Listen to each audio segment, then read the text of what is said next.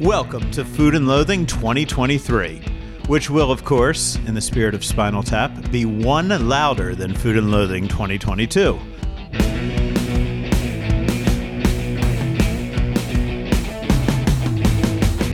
I am your host, Al Mancini, coming to you from the home of my co-host this week, Chef Rick Moonen. How the hell are you, Chef? Al, I'm fantastic. It's been a tiring holiday season. Been traveling a bit. You know, what happens is we have in-laws that stayed with us, and then their flights were canceled because they had them on Southwest. And so they were here. So they were supposed to fly out on Monday, and the next available flight was Thursday. So we took a trip out to Tonopah, just discovering the history of, Nevada. It was really, really interesting, you know. And here we are in Tonopah at the Mitzpah, right? It's the hotel. It's the main hotel. And right behind it are all these mines that you can still explore from all of the gold rush, the silver rush, and everything that was going on in the early 1900s. But right across the street is this place, TLC, Tonopah Liquor Company, right? We're like, it's the only place in town. What are we going to do? We walk across, we go in, expecting nothing. Zero. The dogs were allowed in as long as they're on a leash. And there was a huge display of incredible whiskeys and brown liquors all over the place. And this guy was a wealth of knowledge. It was the second oldest bar open in Nevada. Historically, which was just incredible find, you know. Wow. And we met this guy, Old Sam. He introduced us to this thing, Old Sam, local guy, next town over in Goldfield, right? He's doing all of this, distilling and stuff. And the guy talked my mother-in-law into having a gin mule, but it's a spice gin. This guy makes this spice gin called Old Sam.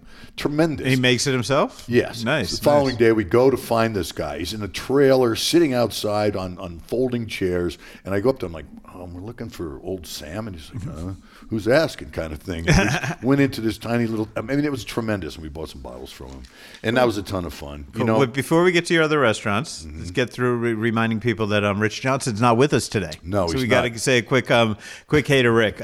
So yeah, by the way, anybody, if you're just tuning in, Rich is not here with us. He will be assembling this entire episode behind the scenes. He's got a cool new gig as VP of News Content for USA Media Group, so I can only assume he's working on something important right now, like trying to figure out who the new Speaker of the House is or some shit. And since I'm relatively certain neither Rick nor I have the votes needed for the Speaker of the House job, we're on our own for today.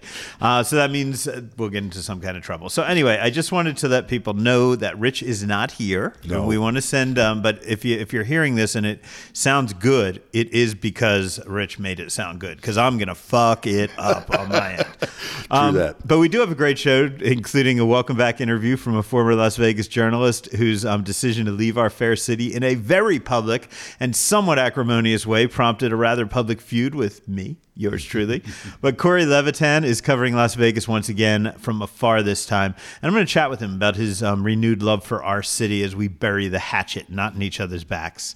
He's not really a food reporter, but he is a great journalist, and it's great to have him back. So that conversation is coming up. It should be fun. But now, as we're talking, you told us about Tonopah. Where else have you been eating, Rick? In Let's town. get through. Yeah, have you did in town, anything going in town? backwards. Yeah, we went to. We sort of celebrated New Year's Eve 2 nights earlier at Partage. Been a love Partage. long time. I used to work out right across the street from Eat, and we met the owners and the chef and everybody, the French guys, my friends, and when they moved out to Partage, hadn't been there in years, and a lot of things have changed. But man, it's just such a elegant experience.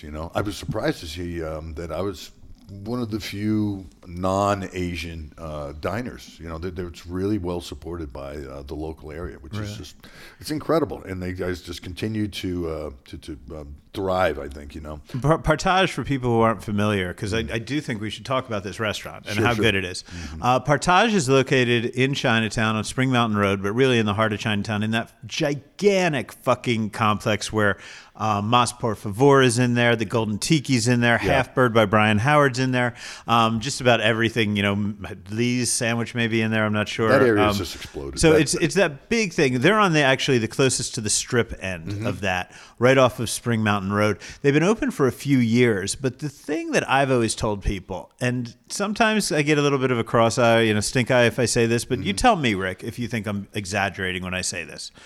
Partage to me is a restaurant that really deserves to be at least mentioned in the same conversation as the Robuchons and the Guy Savoys of the world. Absolutely. It's certainly not quite at that level, and I'm not claiming it is, but deserves to be discussed because it is in the same category as them, and probably 50% cheaper. I mean, easily 60% less expensive. Well, I mean, let's say 50. It's not an inexpensive experience. I want people to have the correct expectations. But these are guys that are overqualified to be off strip by far. Yeah. I mean, they both had worked in Michelin star restaurants in France. They moved here with a dream and a couple of bucks. They opened up Eat. They were serving food that was way over anything that was in the area by far. You know, and it was lighter and it was delicious, and they easily accommodated people's my wife is gluten free, no problem. They sent us up with desserts that were gluten-free. It was amazing, hand and foot. And then they opened up Partage, a larger, more formalized version, because people were asking for that. They were you're eating duck breast at Eat, and you're like, why is this not? This could easily be on a plate in Robuchon. Was it Eat before Partage? For some reason, I thought Partage was first, but you're probably right. No, Eat was it's been a little while. Well, I spoke with them. We became friends, you know, and these guys are just overachievers on every level. The food is elegant and delicious. Now it's only tasting menus, which is interesting. There's no more a la carte. You go in there, you just tell them how many courses you want. You want to do wine. You want to do the upgraded wine. We went for the whole schmear, you know, and it was just, we went out with friends that, you know, wanted to pick up the tab, and that's what they wanted. So I'm like, okay, caviar sounds good to me. Bring on the caviar. OPM. You know, and both of the owners came by to say hello, and it was like old town, because I hadn't been there in a while. So it was. And these are those beautiful dishes. I mean, especially if you're like if you're one of these people, dick like me, who takes pictures of every dish. I do. You know, you're going to. I mean, these are dishes that are just stunning to look at, and they're created with the attention to detail. Again, of the French fine dining Michelin starred restaurants. You know, man, and it's just so fucking unreal that you can get it at those prices, that close to the Strip. What there is a surprise. They're surprised. They're over delivering. They're under promising and over delivering on every single level. I mean, even the people that work there, you can just look around. You know, these people are well trained. They know what they're doing. They're getting there. Okay, and so they come in and you got immediate service. You sit down. We was an early reservation, but we stayed there the whole night. Didn't matter. We wanted more. Yeah. We wanted to end. You know. Yeah. We ended up going to Golden Tiki. It was too. I was going to say that's what you do afterwards, right? Go down to the Tiki. You know, I don't know. I went to the Golden Tiki, had no love, no feeling, nothing. I walked out. Really? Yeah, that's a drag. That is a drag. But that's because I'm not there that often. I guess I'm not cool enough. Whatever. We're not. You know what? We're not cool anymore, Rick. But when we were cool, we were fucking cooler than most people will ever be, man. I look at these kids that think they're cool today, and I'm like, yeah, you're cooler than me today, but you're not nearly as cool as I was when I was fucking cool. That's the way I feel, actually. Where else you been dining, man? Went to Chino Poblano, another one of my actually kind of discovered it this past year, 2022. 10 years in, you just discovered it. Well, not just discovered it, but started to find out its beauty. I mean, I discovered their birra taco, which just blows my mind. I crave it now. You know, I want to go back there. And the beauty of it is the girl that is one of the managers. I believe she's the bar manager. Her name is Mahalia. Beautiful Hawaiian girl that used to work for me, and she is just super professional, super knowledgeable. She's the epitome of hospitality, and of course, when I go there and she's there, I get treated very, very well. So I love that. Chino Poblano, of course, in the Cosmopolitan. It's a Jose Andres restaurant for anybody who may not have been there. It's his most affordable restaurant, his most casual restaurant in Las Vegas, I would say. But it shows off that Jose Andres genius. Yeah. And I mean, you do get the Spanish avant-garde, what other people call molecular gastronomy. He hates that term, but you get some of those touches in the beverage program, like the saltwater air that he puts on his margaritas, that foam.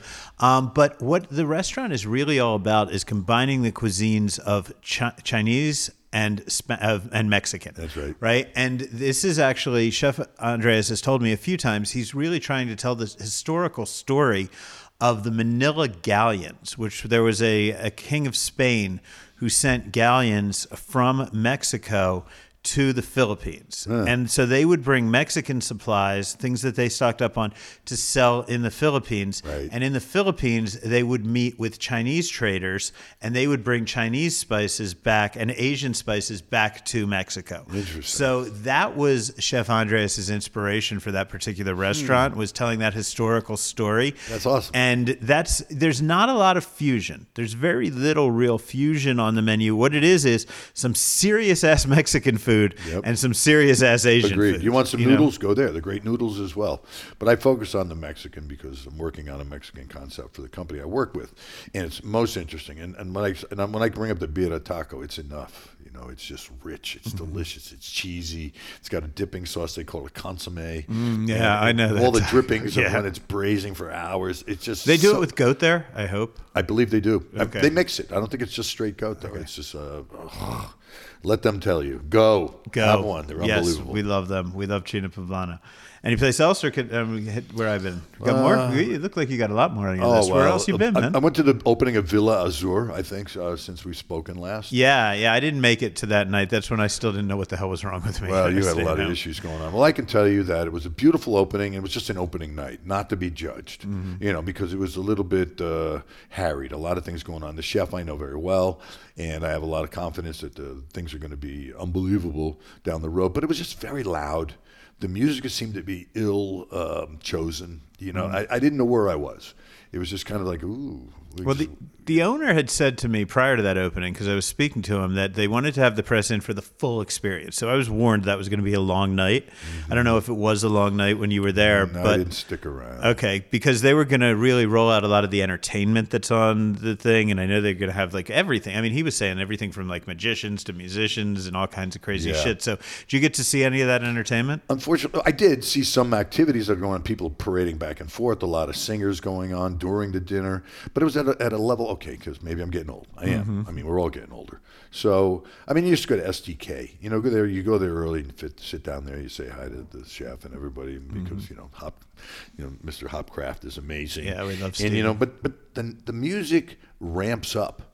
So as you're getting a buzz and you're going through it, the music getting louder was embracing. But the light was a little bit too bright for me. And these are all fixable things, guys. Right. Just so you know, I am certainly not trashing this place. I'm going to go. I can't wait to go back. Give them some time to lubricate the gears and get it to get the way that they feel they want to present their experience. Right. And an experience it is. But it wasn't well rehearsed or orchestrated at the night of the opening. And And look, we were both at Mayfair Supper Club the opening week, probably, like right before COVID. And there were some things that were not working there. But if you go back there now, they're crushing it, firing on all cylinders. Went there too for drinks when we went over to see the fountains. My in-laws are in town, so you go to the fountains. Where are we going to get a drink? Watch a couple people having a big brawl out by the foliage. What do you call that area? Oh, the conservatory. The conservatory. That's Sue's happy place. There, she loves it there. We didn't even make it in there because it was too busy, and we walked over to the supper club. Found a beautiful seat at the bar, had great drinks. The bartender was very engaging, was very excited about lighting a piece of rosemary for me to make, as if he doesn't know who I am. Right. So he's lighting a piece of rosemary, going, here I am. Wow. Like I'm supposed to stand up and applaud and scream. I'm like, yeah, you burnt a piece of rosemary, bro. I just included them in a video that I did on cocktails, cool cocktails on the Strip. I did it for the LVCVA, and we opened it in there with their because they do that champagne cocktail, real classic champagne cocktail, but it's with cotton candy rimming the rim, right? So just make it a little more fun, which is probably one of the more mellow things they did in there, but I thought it would work for the video. And I did 3 other cocktails, one of Marina Mercer Borini's. But anyway, I'm bringing this up because it got 4.5 million fucking views on Instagram alone, man. Oh, that's incredible. So, they're doing something different. And I poked my head into the room and I saw the entertainment briefly, and I really want to go back there with my wife and take on the whole experience. Yeah. Well, look, if you think about doing it, let me know. Like, I would like to go back, probably not in the next couple of weeks, but maybe into February or March. I'd love to go and do the whole thing. Check out the whole experience at Mayfair because it's pretty awesome. Well, I'm on my New Year's Eve clean out, a couple of weeks, how you do that. So yeah. I'm going to Edo tonight, but EDO cannot not go. We love EDO, and I went over to Anima again. So let us know hopefully next week or next time I see you. You'll tell me how EDO was. I've got some restaurants to talk about, which I haven't for a few weeks, so I'm excited about that. I've been feeling a lot better over the last couple of weeks. Not done with my medical bullshit, but feeling well enough to go out and venture into some great restaurants. My appetite is back, right? That's how you know you're fucking healthy. I had a great New Year's Eve meal at Cassie Beach House with Thrillist Rob Cashel-Reese, his wife Mary, and her parents.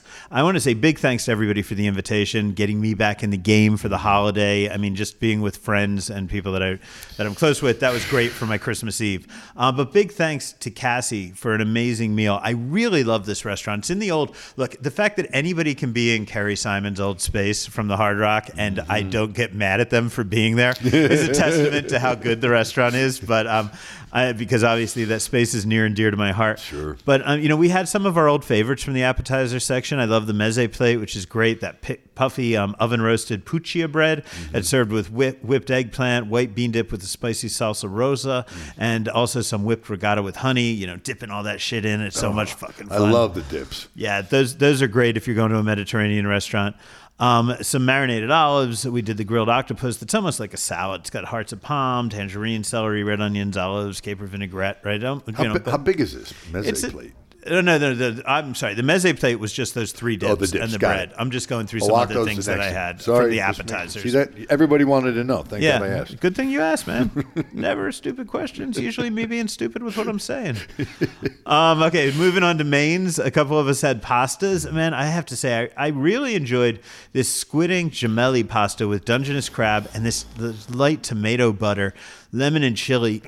Personally, I felt like it could have used just a pinch of kosher salt to sort of open up those flavors, just a tiny bit. Yeah. But all my friends disagreed. They told me all the flavors were well represented when they were taking bites. So maybe something off with my taste buds. I don't know, but all of us loved it, right? I mean, I'm literally arguing over whether it needed 2 grains of salt to be perfect. I love squid ink, man. Everybody smiling with black teeth. Was it that black ink? I didn't check actually, but probably yeah. No, I wiped my mouth and there was definitely a little bit of squid ink. I love the salinity that brings. It really does taste of a little more of the ocean, especially with the seafood dish. Crab meat, lemon, and God, you're killing me. It was so fucking good.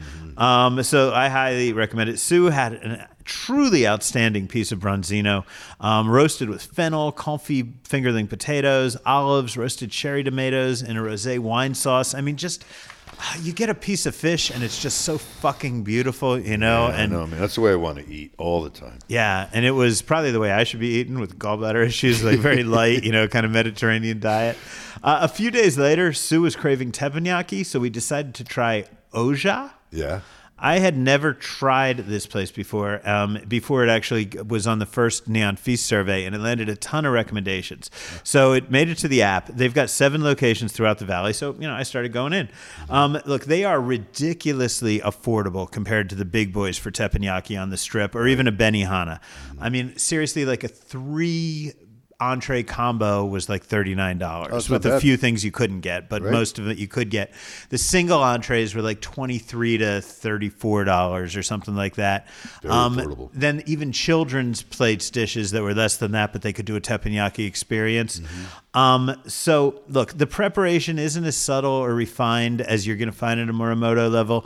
It's not this is teppanyaki the way I grew up eating teppanyaki. It's not the Japanese light, pure, that the ingredients speak for themselves. Sure. This is, the garlic sauces are heavy, the things are heavy, but it's fucking good. It's fun. It's a cool neighborhood joint. It has outposted nearly every neighborhood. And honestly, it's a price range that allows families to bring their kids, which, teppanyaki is wasted if there's not a child to enjoy the onion volcano at your table, right, man? So, well, it's dinner and a show. Yeah, it is. And it's affordable. So look, honestly, you can't put it in the same category as going to Morimoto or going to Nobu for teppanyaki, but for a neighborhood place, it's a lot of fun, and I highly recommend it. Hey. I was honored to attend my friend Leanne and John's anniversary party at Vegas Test Kitchen. Everybody was cooking from the Test Kitchen, and as you'd expect, the food was amazing. Sure. I paid a visit to Ada's Wine Bar in Tivoli Village. Love that place. The place is so fucking good.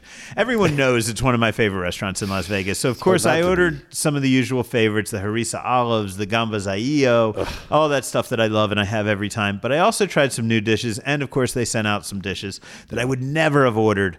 And even those were superb. I'll get to that. But there was a scallop ceviche in coconut milk that I ordered, which just had a ton of Thai flavors in there. Kaffir lime, lemongrass, Thai chili. It was really cool spin on ceviche. Refreshing. Yeah, very refreshing. Very cool. I loved that. That was served with house-made potato chips, so that was a lot of fun. We had a fabulous roasted pear dish served over whipped regatta and some crispy prosciutto to add a little bit of salt to that, which was I can see that. really fucking good. And then despite my hatred of carrots, and everybody knows they're my second most hated ingredient, I don't like sweet root vegetables in general. I don't like the way that the natural sugar and the natural earthiness work off of each other. I don't eat sweet potatoes generally. I don't eat, beets are my least favorite ingredient in the world, and I don't like carrots. But they brought us out these charred carrots with harissa yogurt and coriander honey, and I've got to say, this dish leans so heavily into the sweet that I don't usually like. Right. Actually, it played it up, turned the carrot dish into a sweet dish, and it sort of figured out a way with all the other ingredients to downplay that earthiness that I don't enjoy with the sweetness. It was a good carrot dish. I'm not going to say I would order it on my own, but if somebody else ordered it, I ate a full serving of it, and it was really good. I have a problem with carrots too. No, I love all the other root vegetables. I love sweet potatoes. I love anything from under the ground. Beets, forget it, man. I could bathe in beets till I'm purple for the rest of my life. I can't do beets. I love beets. Forget it. But back to the carrot. Carrots, the flavor of a really good carrot is so hard to extract and present to someone. It really, truly is. I mean, I've tried so many times in my career. Carrot soups at Le Cirque. We used to do carrot puree all the time at La Côte Basque to be one of the pretty colors. But it never really is super exciting to eat. So to hear that, I can't wait to go because definitely try it. It's one of my own challenges in life. There's certain things, arancinis. Give me an arancini that I want to scream about. I hate them. Forget it. Don't give me no rice ball from yesterday. I don't care what you put in the middle. So that's the way you feel about carrots. Yes. I get it. I can't wait to try it. Cool. And you know what I love about Ada's and also about the next restaurant I'm going to talk about, and I said this on social media, these places are smart, like really smart. They think about their dishes. They're creative. And they're not afraid to challenge a customer to step outside his comfort zone. There you go. To say, I don't usually like this dish, but you guys are so fucking good, I'm going to try it. And let's see if you can take me on the ride. And if somebody is smart and if they're creative and they can do that, even if I don't like the dish, I'm still going to be glad I ordered it because I know they're going to take me on a journey. Yep. But more times than not, at both Ada's and the next restaurant I'm going to talk about, Anima by EDO, they challenge me to take a journey, and I don't think I'm going to like it. Most of the time, I love the dish. And even when I don't love the dish, I love the journey that they took me on. So I dig restaurants like that. So as I was saying, Anima by EDO, I went back in there. I know you're going to EDO tonight, but of course, the original is great. It's pure Spanish. Anima is the original is in Chinatown, basically. It's on Jones, just off of Spring Mountain Road. Yeah, it's close. Yeah. So, but Anima by EDO is over in the Gramercy. It's won every fucking award it could win in December. I know Desert Companion gave it an award, a year-end award. I know Eater gave it a year-end award. It's an amazing restaurant. I've been loving it since the day it opened its doors last January. And I was asked by the LVCVA for these videos to do one that focused on off-strip restaurants. Right. So I was thrilled to do that because, look, they get their money from the casinos. They usually like to focus on casino stuff. That's fine. And I'm happy to highlight casino restaurants for them. But when they tell me I can go all off-strip, I was having a good video. Yeah. So we did 3 spots. I would have liked to have done 4 or 5, but, it was the holidays. Getting into restaurants was a pain in the restaurant's ass. So we shot at Anima. That's where I actually did my opening spot. And all I got to eat was the croquetas, but all the other dishes were around me, and they're shooting them, and they're getting their beauty shots. So I was craving the food so much that I said to Sue, "Man, I'm back in the game. Let's go out to Anima." We sat at the bar. We did some dishes. Of course, we mixed some of our favorites in there. I did that eggplant parm, which you've heard me talk about a million times.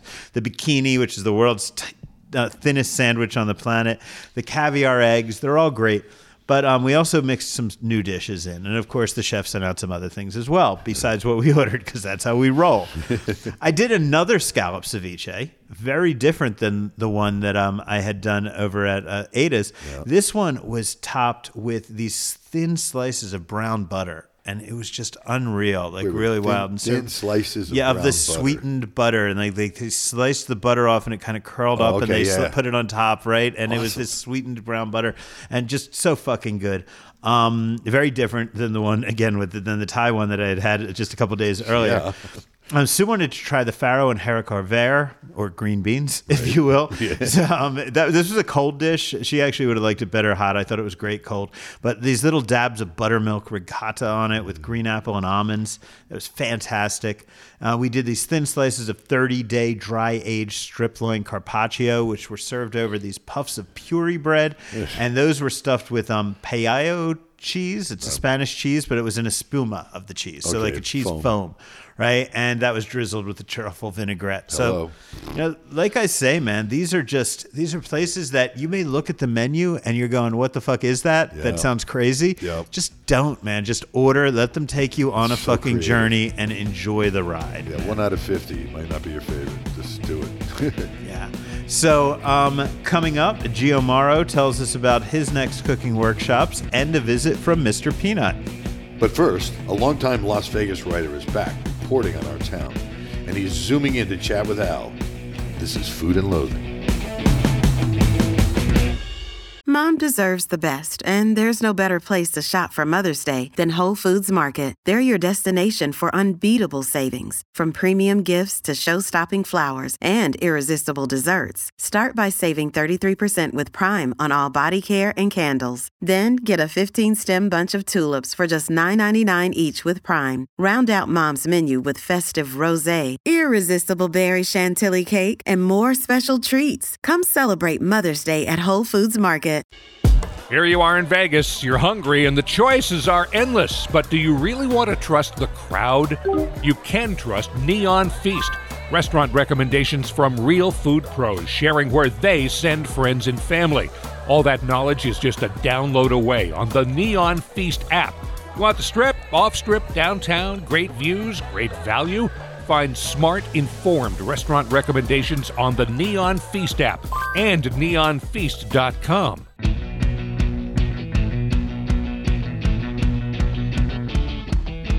So our next guest is something of a first for us on Food and Loathing, because as much as I love having other Las Vegas journalists on as guests or people who cover Las Vegas, particularly my former competitors, none of them have ever been anyone with whom I've ever had a public feud. Honestly, I don't have public feuds. If I don't like you or don't respect you, I don't mention your name in public. And if I'm iffy on you, I just mention the nice shit and leave the things I hate to myself. But the man joining me now was a little different. I always liked him. I always respected him. And damn, did we get at each other in public, leading to some actual hard feelings and a few years of not speaking, but generally good-natured. Joining me now via Zoom from sunny California, I hope it's sunny there, is one of Casino.org's newest reporters, covering West Coast gaming and the great city of Las Vegas, the one and only Corey Levitan. Corey, I have an even longer intro prepared for you in a moment, but before I get into it, please say hi to everybody. Confirm that this is actually you here, man. This would be me, and I have not inhaled helium. Okay, this is what I sound like. That's just your normal high squeaky voice. Cool. It's all that clean living now that you're out of Vegas, man. Anybody who's listening to this and any big Vegas fan may recall Corey from his time at the Las Vegas Review-Journal, where his comedy column Fear and Loafing documented his attempts to work at various local jobs, usually with hilarious results. Or if you've been following my writing for a while, you may recall me calling him out in public many, many times for always bitching that Las Vegas wasn't more like California. Nothing pisses me off more than people who live in this amazing city and constantly bitch about how it's not as good as some other place they used to live. And that's honestly because I feel like everyone should live in a city that they love and leave the ones they don't love behind and make room here in Las Vegas. So I frequently told him that if he wanted California amenities, he should move his ass back to California and make room in our overcrowded valley for people who would appreciate it. And he finally did just that. So you can imagine my surprise when I saw him writing on the Casino.org website covering the happenings here in Las Vegas. What the actual fuck, I said to myself. Is this the same Corey? Had he been abducted by space aliens and replaced by a pod who loves Las Vegas? I couldn't reach out to confirm because we were no longer on social media speaking terms following some stupid online bullshit argument. But I was very confused. And then a few weeks ago, Corey reached out to say hi and inquire about how I was feeling since his wife had told him I had a little health scare and he's a class act. So I was super excited to reconnect and to find out what's going on with his writing and with him personally. So rather than us catching up privately, I mean, this is the first conversation we are having in probably 5 or 6 years. Yep. And I decided to have him on the podcast to bring us all up to date. So, Corey, I'm sure you have your own side of the story that I said that I'd like to tell, but please tell everybody what I got wrong, what I got right. No, I don't. You were completely right, and I was completely wrong. I had a lot of work to do on myself. I was cut down from the RJ and basically from journalism for a long time. At the height of my popularity. So it was a tremendous blow, not only to my ego, but also to our financial situation. And I had to reinvent myself when I couldn't get I couldn't get hired for a job at Seven where you worked, or you worked at Seven, right? I was at Seven for a while. Yeah. Oh, I couldn't get hired by the Vegas Weekly.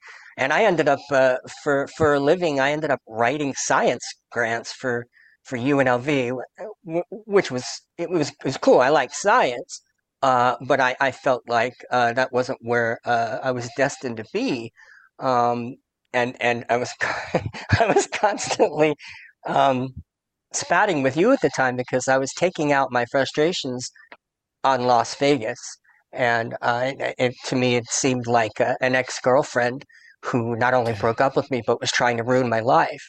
Through a lot of therapy, I've realized that it wasn't Las Vegas that I was ever upset at. It was journalism. So I can relate to that, being mad at the state of journalism, which is sort of why I'm not in it officially anymore. It's a rough game. And it's changed a lot, man, since you and I were doing it, 20 years ago, and it's become a lot more cutthroat. It's a lot harder to find gigs that you love and where you can make a living, man. Which is why it's so strange that this thing just came to me. I had accepted the universe's lesson for, what was it, 15 years that I've learned this already, that I wasn't ever going to have make a living from doing what I love, which is writing and being funny. And that wasn't ever going to pay my bills again. So I needed to find something else. So I tried other things. I mean, I did grant writing. I did politics. My candidate for mayor of San Diego lost. Then I tried PR writing for UCSD Health, which was a great gig, but it ended. And I tried making a go of it at the Union Tribune in San Diego, and I failed at that because they don't have a feature section. They haven't had one for like 10 years. So the only thing that I qualified for was their community paper, the La Jolla Light. And once I started doing that, I was like, oh man, they'll see they have Ted Williams in their minor leagues and pull me up, no problem. Well, what happened was they saw they had Ted Williams in the minor leagues, and then they realized we only have to pay Ted Williams $40,000 a year, and we could take 50 of his stories for free. Why are we going to pay him 80 grand? Yeah, that's I know plenty of people, plenty of publications and how they operate, man. But so you are in California now, though, right? You moved to California how long ago? Because you talk about the California papers you were writing for. You did finally relocate your family back to California, and are you at least enjoying California?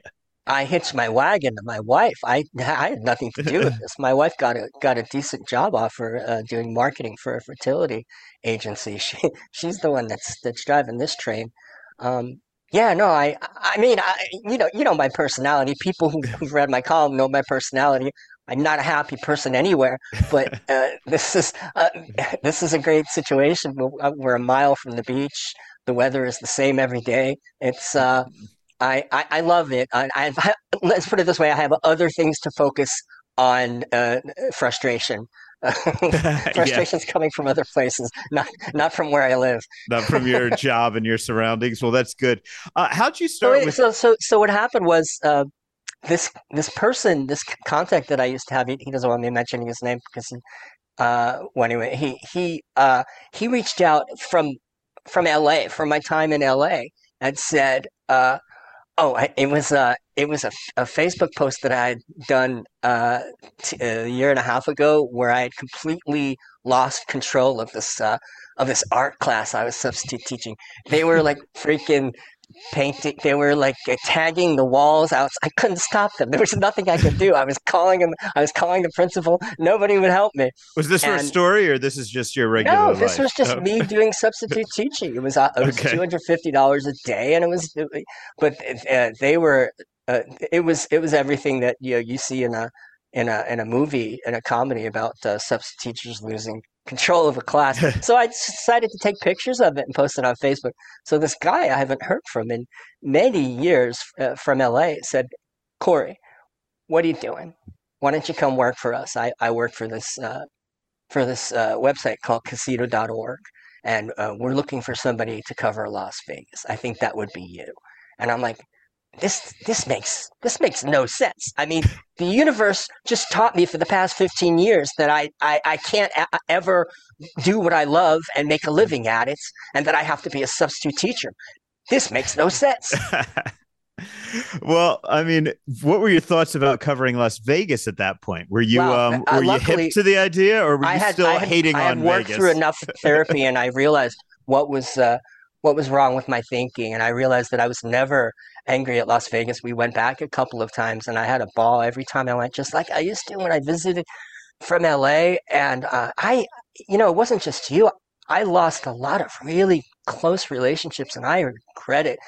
Um, Doug Elfman, who was one of my closest friends, he won't talk to me. I mean, we saw each other at a party over Halloween. He was very distant. Norm Clark, also Scott Robin, almost. But now I work with him. I had this talk with him, so he kind of understands where I was coming from.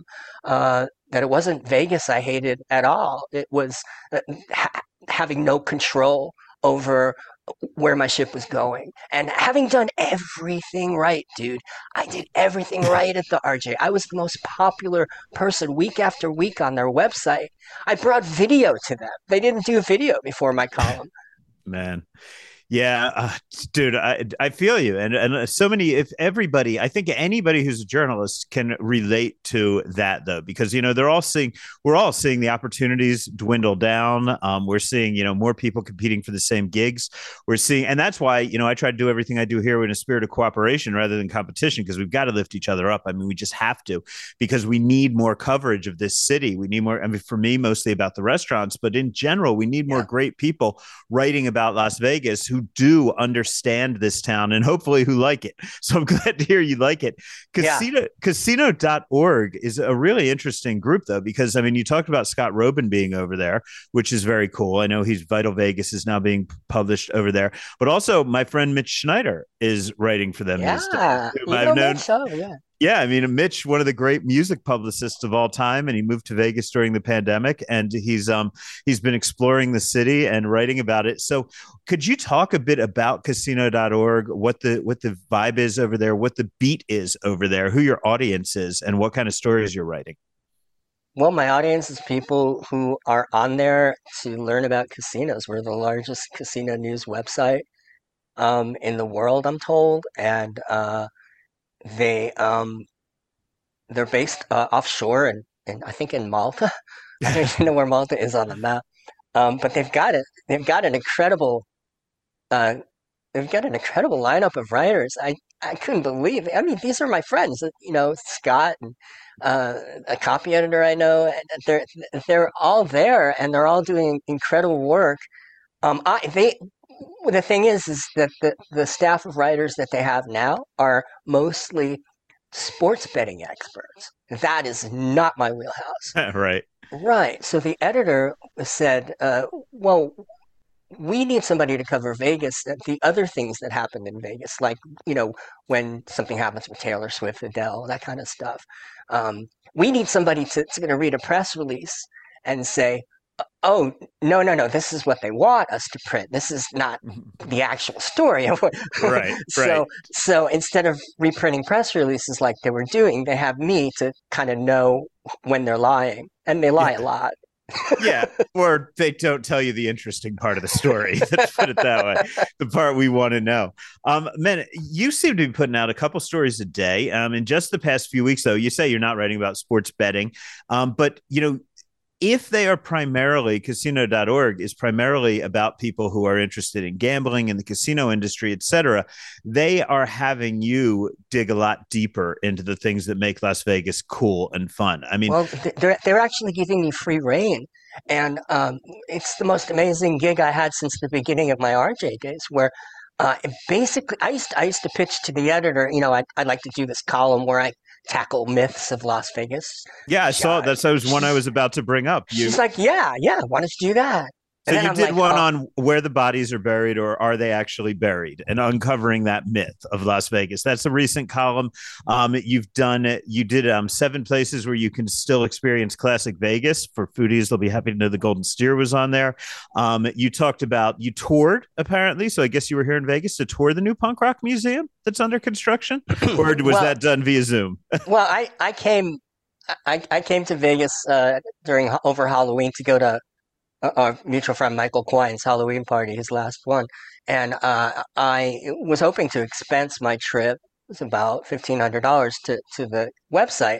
I had all these great things lined up. A few of them were tentative. And they just started canceling on me one after another. And I realized, maybe this is a job that I need to boots on the ground for. I mean, especially since even when you're in Las Vegas, as I'm told, you do a lot of your interviews by Zoom now anyway. So I'm like, yeah. So did you actually see that? I was curious if you actually got to go into the punk rock museum, because you were describing the construction. Erica Pope, who does publicity on that, is my name. People still know my name. Like I'd say about 75% of the publicists are still there from 15 years ago, and they still. They'll take my calls. It's just that, since I'm not writing for the main paper or Vanity Fair or whatever, they're not necessarily going to honor what I'm asking them. But there are some who really, really liked dealing with me, and Erica Pope is one of them. And so when the Punk Rock Museum announced itself, I did like everybody else and copied the press release, tried to get my own angles in there. I was a friend of Hilly Crystal's. Hilly was a good friend of mine as well. I know. I don't know if we've ever talked about this, but I did what I believe is the last interview with him in August 2007 when he was planning to move. And we're talking about Hilly Crystal from CBGB, by the way, sorry. in New York City. The owner of CBGB's lost his lease. At the same time, he had cancer. I forgot what kind. And he was trying to his friends didn't know it at the time. He was trying to move it to the Miracle Mile, which was then the Desert Passage. So I did this big interview with him, and then he ended up dying like a month later. Anyway, so punk rock is where we're going with the Punk Rock Museum. It was part of growing up in New York. You know that. You grew up in New York too. So I did my thing on that story, but I really wanted to see what they had, and they weren't open yet. They weren't allowing anybody in because it was a construction site.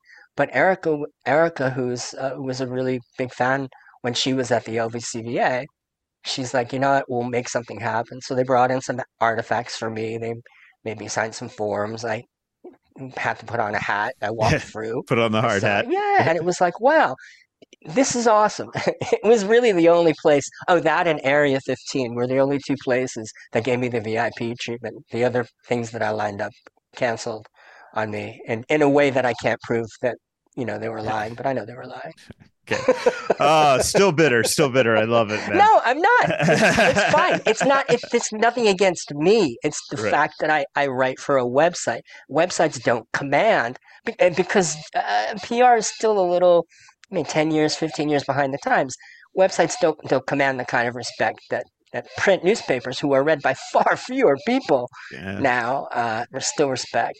So What let can I me say? ask you, what kind of stories resonate with your editors over at casino.org? What Vegas stories? And I'm asking this because I think when we live inside this fishbowl that is Las Vegas, we think we know what the Vegas stories are. But of course, the vast majority of Las Vegas stories are being written for tourists. They're being written for people out of town. And I'll be the first to admit that, I like to try to think I have my finger on the pulse of what Las Vegas is talking about in Las Vegas, but I don't necessarily know what, maybe the East Coast is talking about, what stories resonate with them. What kind of stories are your bosses interested in? Vegas has always been such a unique place. You know that. I mean, it's not just a place. It's a state of mind. It's a thing that people think about all year long when they don't even live here. Um, that's why Vegas.com got so popular, and all the RJ website was like, most of the people who went to the RJ website, at least while I was there, were not residents of Las Vegas. I mean, it's just this place that people love.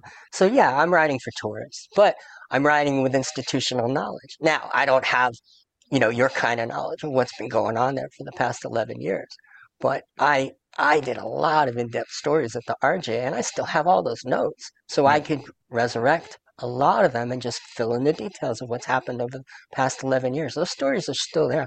I mean, the mob tour that you take of, I'm tooting my own horn. I promised myself I wouldn't do this, but the mob tour that you take of Vegas was based on the research that I did for an article called uh, the mob map of Las Vegas, which ran in the RJ, and then Dennis Griffin and the other guy, I forgot the mobster, Frank Collada.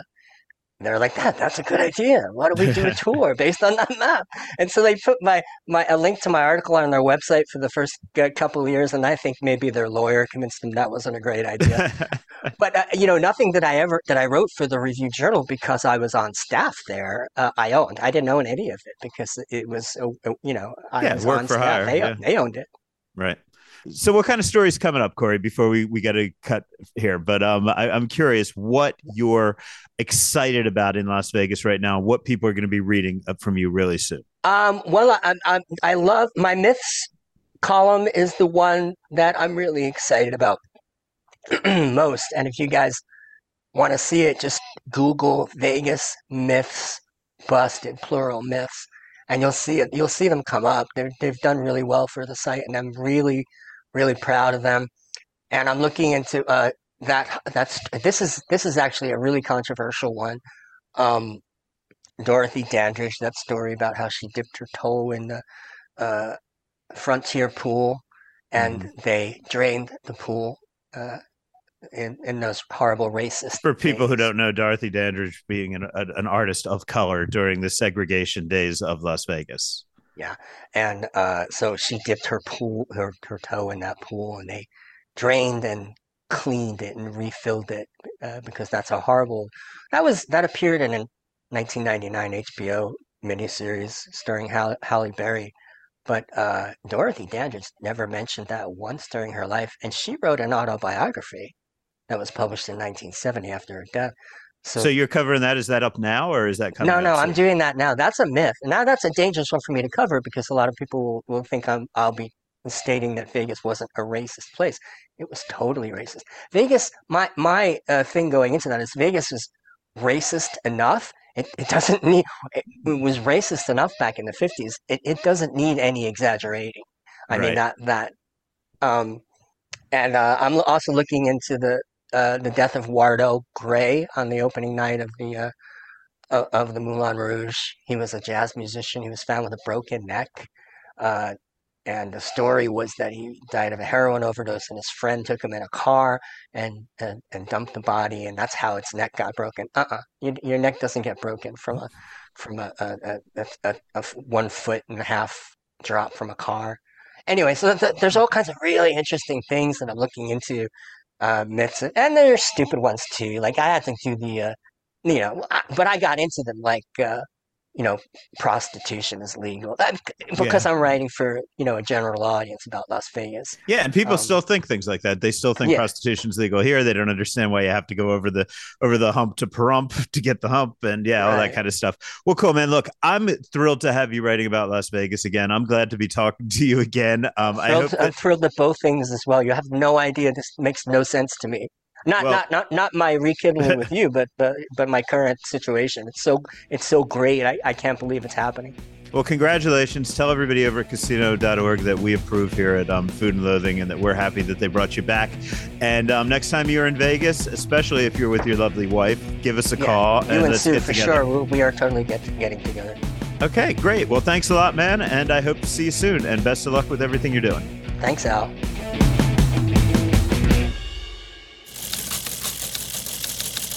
It's time for the news. Hey, if you are a fan of Mr. Peanut, and really, who the fuck isn't, this Saturday, January 7th, is your lucky day, because that's the day Mr. Peanut will be bringing his Nutmobile. Yeah, they call it the Nutmobile. Oh, yeah.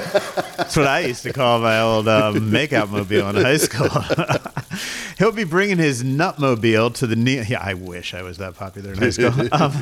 To the Neon Museum to hand out samples and swag and take some selfies with fans. The monocled mascot and his team will be outside the museum on McWilliams Avenue from 2 to 5 p.m. on Saturday, January 7th. Parking is available next to the museum at Cashman Center. It's free to hang out with Mr. Peanut, but you will still have to pay an admission fee if you want to visit the museum. I got to say, not quite as cool as the Oscar Mayer Wienermobile, but still pretty cool. I think it's a close second, man. I'm pretty sure. The guy with the monocle, Mr. Peanut, super cool. And I think the same people run the mobiles. Like when you apply for the job, if you want to be a Wienermobile person, you also have to be willing to drive the Nutmobile. You can do split shifts. Love it. Right. Our friend Gio Morrow will be hosting 2 more of his 2-day cooking seminars next week. One's on Friday and Saturday evening, the 13th and 14th. The other is on Saturday and Sunday afternoon. That would be the 14th and 15th. I spoke with Gio about it, and here's what he had to say. Yeah, they're workshops. I have this longing to pass on all the things that I learned growing up in Sicily and all the travels throughout Italy and everything I've learned throughout my whole life. It occurred to me one day at 50 that I can't possibly have enough restaurants to do all these recipes for everybody. So what I want to do is I want to pass these recipes on and teach people techniques that I know otherwise are kind of gonna go to the wayside, and it's a big passion of mine in my later years, or my mid years, I should say. So explain to me what these particular classes are, these workshops that you're doing. So first of all, I want to celebrate coming together and cooking together and eating together. So it's a 2-day workshop where the first day we do all the technical stuff and prepare for the second day, where we all cook together, sit, tell stories, and drink lots of wine for those that want to drink, and explore these new recipes. So for example, the next class that we're doing, we're going to explore the world of gnocchi. And everybody knows the classic potato gnocchi, but there's so many different kinds of gnocchis out there, and we're going to celebrate 5 of them. Now I'm going to teach techniques on 5 of them so that kind of get people into the world of there's all these possibilities. And what days are these on again? So the 13th and 14th is one class, and then the 14th and 15th is another class. And how can people reserve a space? Come to the website, monzulv.com, monzulv.com. Rich, man, I got to say, Gio is one of those guys who, he runs Manzu, oven, Manzu Italian Oven, which is fantastic, formerly Pizzeria Manzu. Also the old school pizzerias. He's got 3 locations here in Las Vegas. His family, a classic, food family in this town. They ran Nora's. They still run Nora's. They still love it. Which is fantastic. And Manzu, where he's doing these cooking classes, and my favorite of his restaurants, where his wife gets up and sings, and sometimes she's a very talented musician here in Vegas. She's a concert pianist, man. I've seen her play at their home, been to their house years ago when he was working at Nora's, and this is just before they put in the extension on their business, and it was bad timing, etc. Mm-hmm. But everybody evolves, and here he is now with Manzu, and he's terrific. And all of these recipes that he wants to share with people, it's like, hey, I can appreciate it.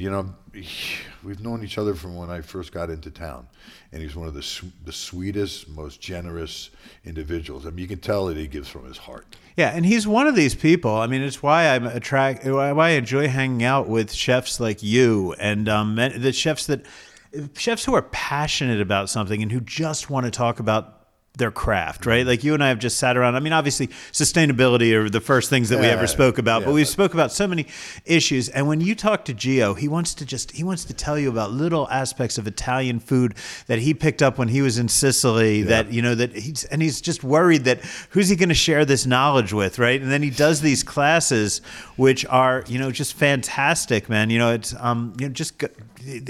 I went to one, the second day of one, where the first day the whole class had been there and he taught them to make dough. Yeah. And then the next day we all got together and they were all drinking wine and they were all hanging out. And then he was making things with that dough. Yep. And now he's going to do the same thing with gnocchi. And man, he's just a guy who's so passionate about the knowledge that he's brought together over his career that he now wants to share with the community. I love it. That's exactly the mentality that I have. I mean, people, what do you want to do at the end of your career? I want to teach. I want to share it. I want to give it away because I've been very fortunate in my career. Been very driven.